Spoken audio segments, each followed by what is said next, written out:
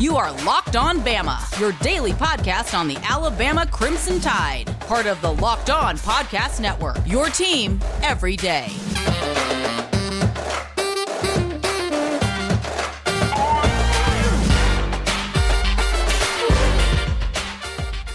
Hey, everybody, and welcome back into Locked On Bama. Luke Robinson, that's me. Jimmy Stein, that's him. Jimmy, how are you today?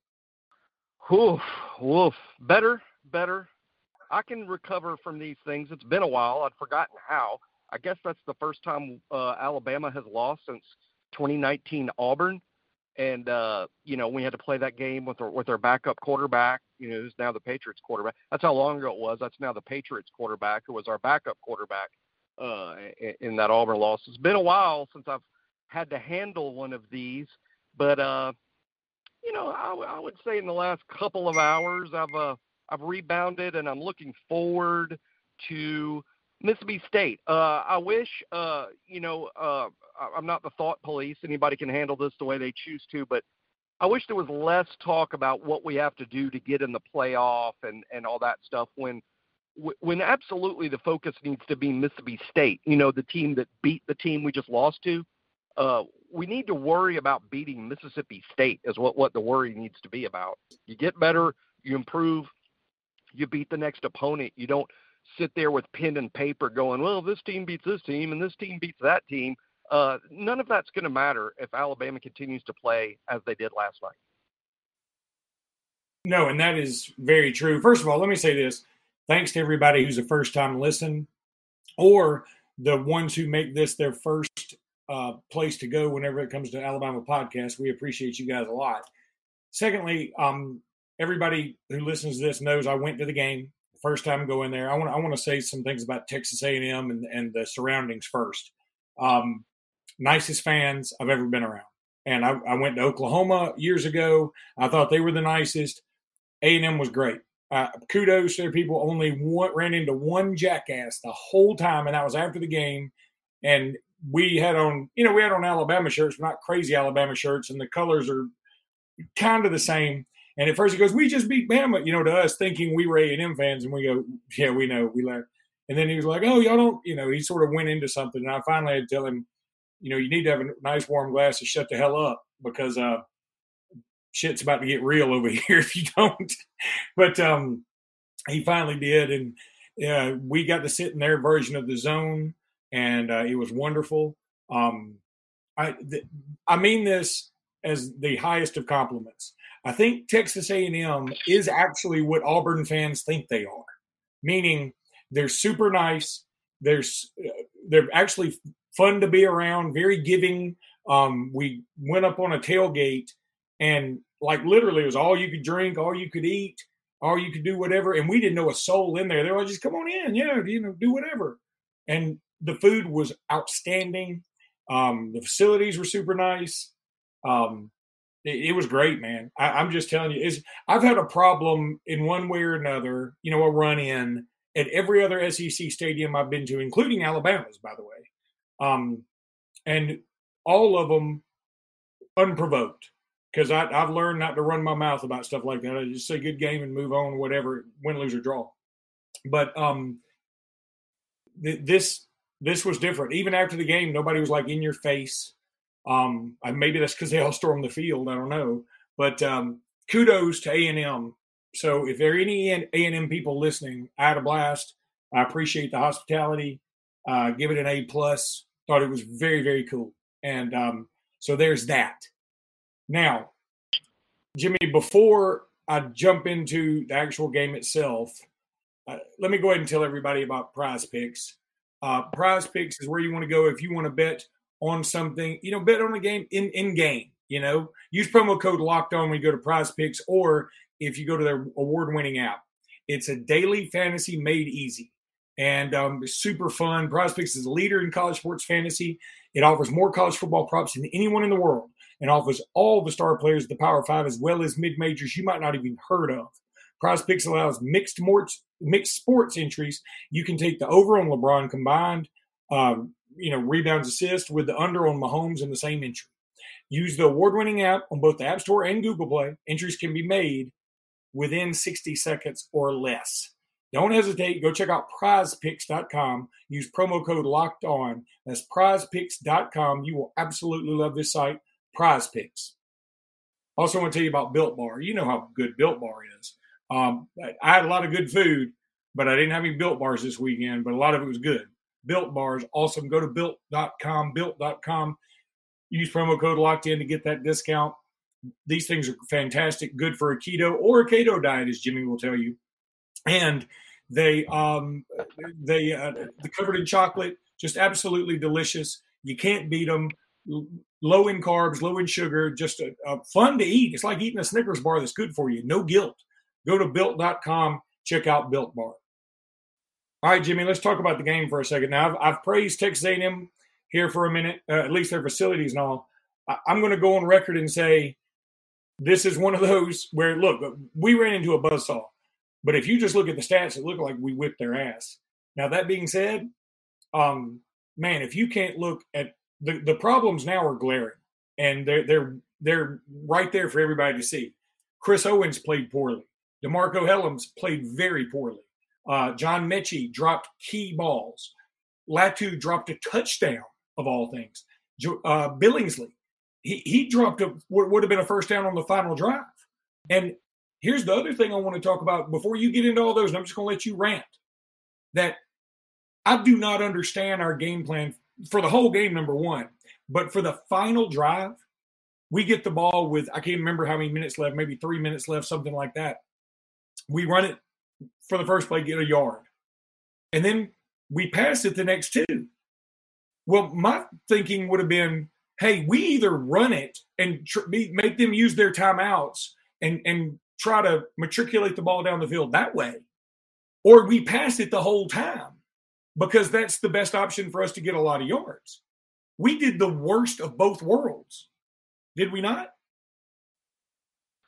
I suppose the play calling throughout the game was a bit confusing to me, considering how easily we ran the ball. I mean, B-Rob's numbers were really, really good. Now, I realize he had a handful of runs where he was stopped at line of scrimmage. It wasn't perfect on every snap, but 24 carries, like roughly 150 yards. I mean, he was 6 yards a pop despite having a lot of carries.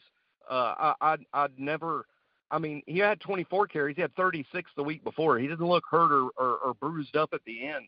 He obviously could have run the ball 6 or 8 more times. I wish we had found a way to do that, particularly around the goal line.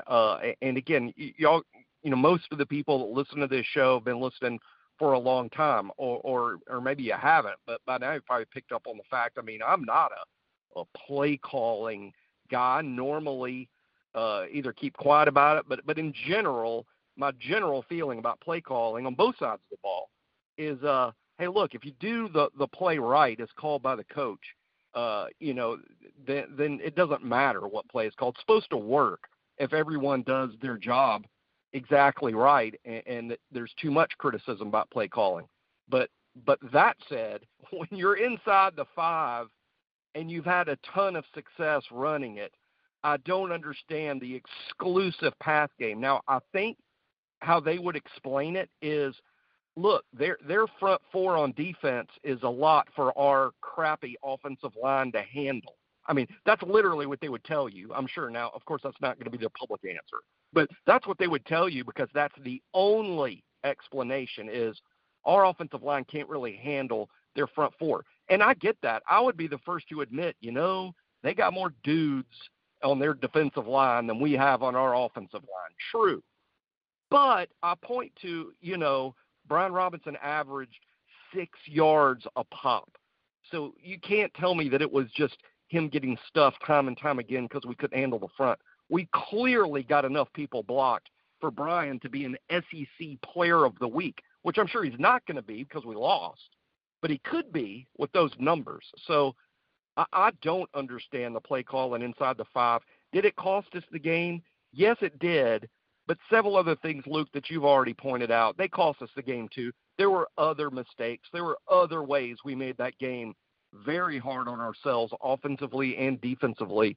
It was very frustrating because at times we did play well enough to win the game. I was proud of the comeback. I even was proud of the urgency. I felt a lot of urgency there. When we got down and we're down a couple scores in the second half, you could really see offensively and defensively there was some urgency there. It meant a lot to the kids. They tried hard. They came back. They sort of played hard and then, of course, saved more bad play for the end. But, it's no time to make coaching changes. I don't know what the hell Auburn did firing their wide receiver coach a couple weeks ago. We got nothing to do with that. That just sounds soap opera-ish and stupid to me. It's no time to fire coaches. That's for the off season. What it's time to do now is Nick needs to coach his coaches who need to coach their players, and we need to improve and cut out the mental errors. The one last thing I'll say, right before we started this podcast, I saw a clip that was run by the Smart Football Guy on Twitter, and he showed how A&M is blitzing from their right side. That means to our left side, the Evan Neal side. They're blitzing. We clearly called a slide protect, which means our offensive line doesn't block straight on who's ahead of them. They all move in one direction and block one person over. We had a slide right when all the pressure was coming from the other side. They all slid, 4 of the 5. Evan didn't. Evan, who probably couldn't hear it because it was loud, Evan probably didn't hear the call, so he blocked straight on. The other 4 guys all blocked to their right, and it left 2 Texas A&M guys unblocked, wide open. Bryce had less than 1 second to eat the ball. And, again, that's a 100% mental error, probably from Dalcourt. I don't want to point fingers because how would I really know, but probably the center just made the I don't know. He said Ralph when he should have said Louis. I mean, that's all I can figure. But that was just one example of, goodness gracious, how is this happening in Game 6? But, we clearly struggle when it's noisy. Our communication on offense when it's noisy is pretty pathetic. And I know it's hard. I'm not saying it's easy, but, man, did we have problems with that in Gainesville. It only seemed to be worse in College Station. Yeah, and it's going to be a problem with a gazillion cowbells, and it's going to be a problem in Jordan Hare. So, I mean, we better get that fixed. Do something. I don't know what it is, but we better do something. All right, Jimmy, I'm going to tell everybody now that we're going to be back here in just a second. When we come back, we want to talk more about just all the debacle that was this game. All right, so Jimmy, a couple other things. And this in no way, I mean, yeah, it maybe affected the game because he was out of the game. I thought the targeting call on Malachi Moore was terrible, but I don't even know what targeting is anymore. And I saw several targeting calls throughout the day that I thought were just either missed one way or the other. And if somebody can explain to any of us what targeting is anymore, it has become worse than pass interference. Worse. Because at least with pass interference, it's an in the moment, and we're not going to review it. With targeting, we reviewed the Malachi Moore thing, and we still said that was targeting. And then we reviewed the one on the Texas A&M guy and said that wasn't targeting. And I don't understand it. I'm not blaming the officials. I'm just saying I don't think anybody has a handle on targeting anymore. And if that's going to be the case, you've got to quit ejecting these guys because it's just not right. I'm not going to say fair. It's just not right to do that. The last Bama drive, Jimmy, I'm really hung up on that because here's the thing.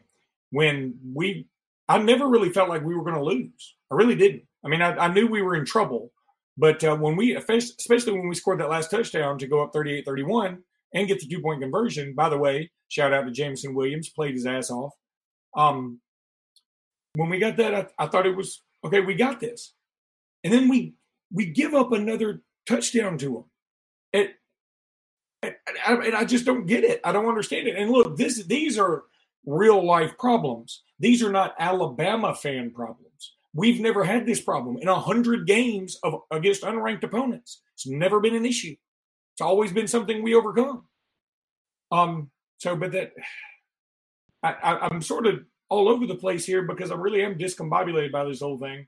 And I've seen people already say we should fire everybody. And I've seen other people say this is our wake-up call and we're about to kick ass.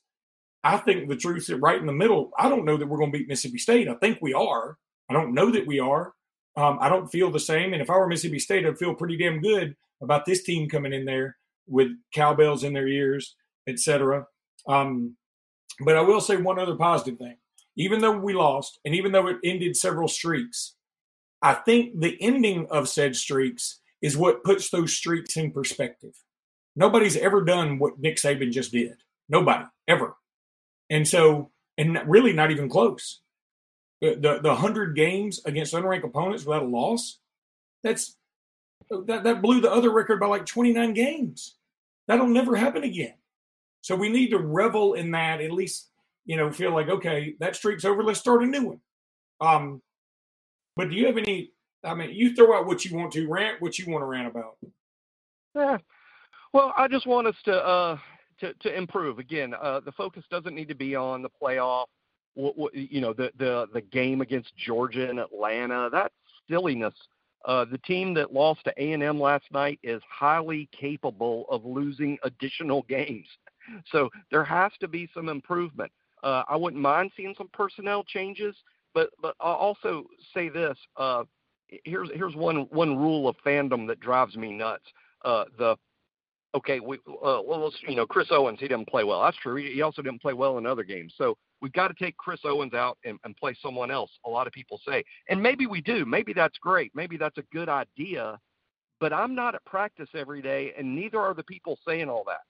And for people just to assume that the next guy would do better, you're assuming. You're blindly guessing. As a matter of fact, it's not even an educated guess because there are multiple coaches, including the greatest of all time, who attends practice and watches the tape of practice and watches the tape of the games every week. And he hadn't made a move in 6 games. That should tell us something about who number 2 is. So, based on how a handful of kids played, I'm all for benching them. But the next guy up has to be an improvement. And just assuming that the next got better, that's just hoping. That's just being a fan. See, fans gamble because their jobs don't depend on the outcome of the games. It's their emotions. It's their emotion. They're either in a good mood because you win or in a bad mood because you lose. And that's why fans want to gamble all the time. But these coaches have very high-paying jobs, and they don't like getting fired and having to move their kids to another town. And, it's a bigger decision for those guys. And again, I'm not saying every decision is the right one that they make. Obviously not. I'm just saying that the solution to, we just bench them all and play the next guy, it can't be that simple because it's not that simple. Those kids won those jobs by outperforming the other kids, one would assume. And, hey, if Nick Saban can't pick out who the best player is after all these practices in the spring and fall, then why do we call him the greatest of all time? So let's hope Coach Saban gets this straightened out. He is the GOAT. Obviously, there's going to be some renewed intensity and fervor about improving. And, by the end of the week, I'm going to feel pretty optimistic about Mississippi State. I'll just say this. If you play like you played last night, you could lose. So improvement has to be the word of the week. Yeah, and the problem with that is you're midway through the season. And, I want to have faith. I want to be like, hey, a lot of our national championships we had a loss. Okay. I didn't feel this way about it. I could understand losing to Auburn in 19 in the sense that we all noticed that was the end of Jalen's reign of terror, and it was time for somebody to take over, but nobody could remove him from that slot because he had been so clutch up until then. But he had been on a steady decline. I could rationalize 2012 Texas A&M at home because we had just come off an emotionally draining game against LSU. That was an SEC classic. What other year? 2011 game of the century. I could justify that because that was 2 NFL teams going head-to-head, and they had a kicker and we didn't. That's the bottom line. So I can justify a lot of that stuff. I could even justify Ole Miss 2015. We have 5 turnovers. They have none. And we also tried a new quarterback, which was a stupid idea. This one, man, I just don't know, Jimmy. The more I've talked to you about it, the worse I feel. Not by anything you've done, just saying these things out loud. I went with 4 friends of mine, and we've been to Penn State together. When it's 3 of us, 2 guys a little bit older than me, and one of their sons. We went to Penn State when he was a young boy. Went to Georgia. In 15, we went to Tennessee a few times. Went to LSU in 14.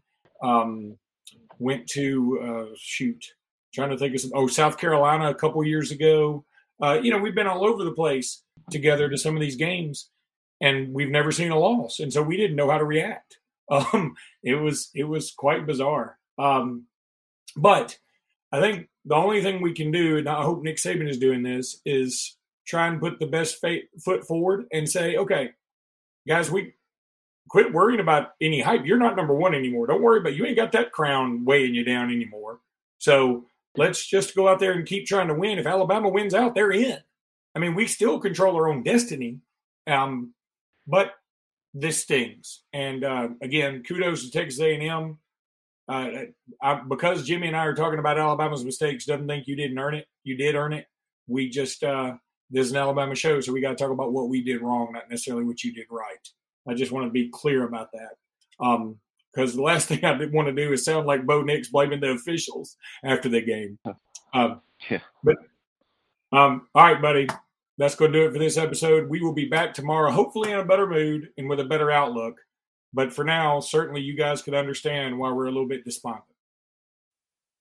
We are still the 5th best football team in America per voters.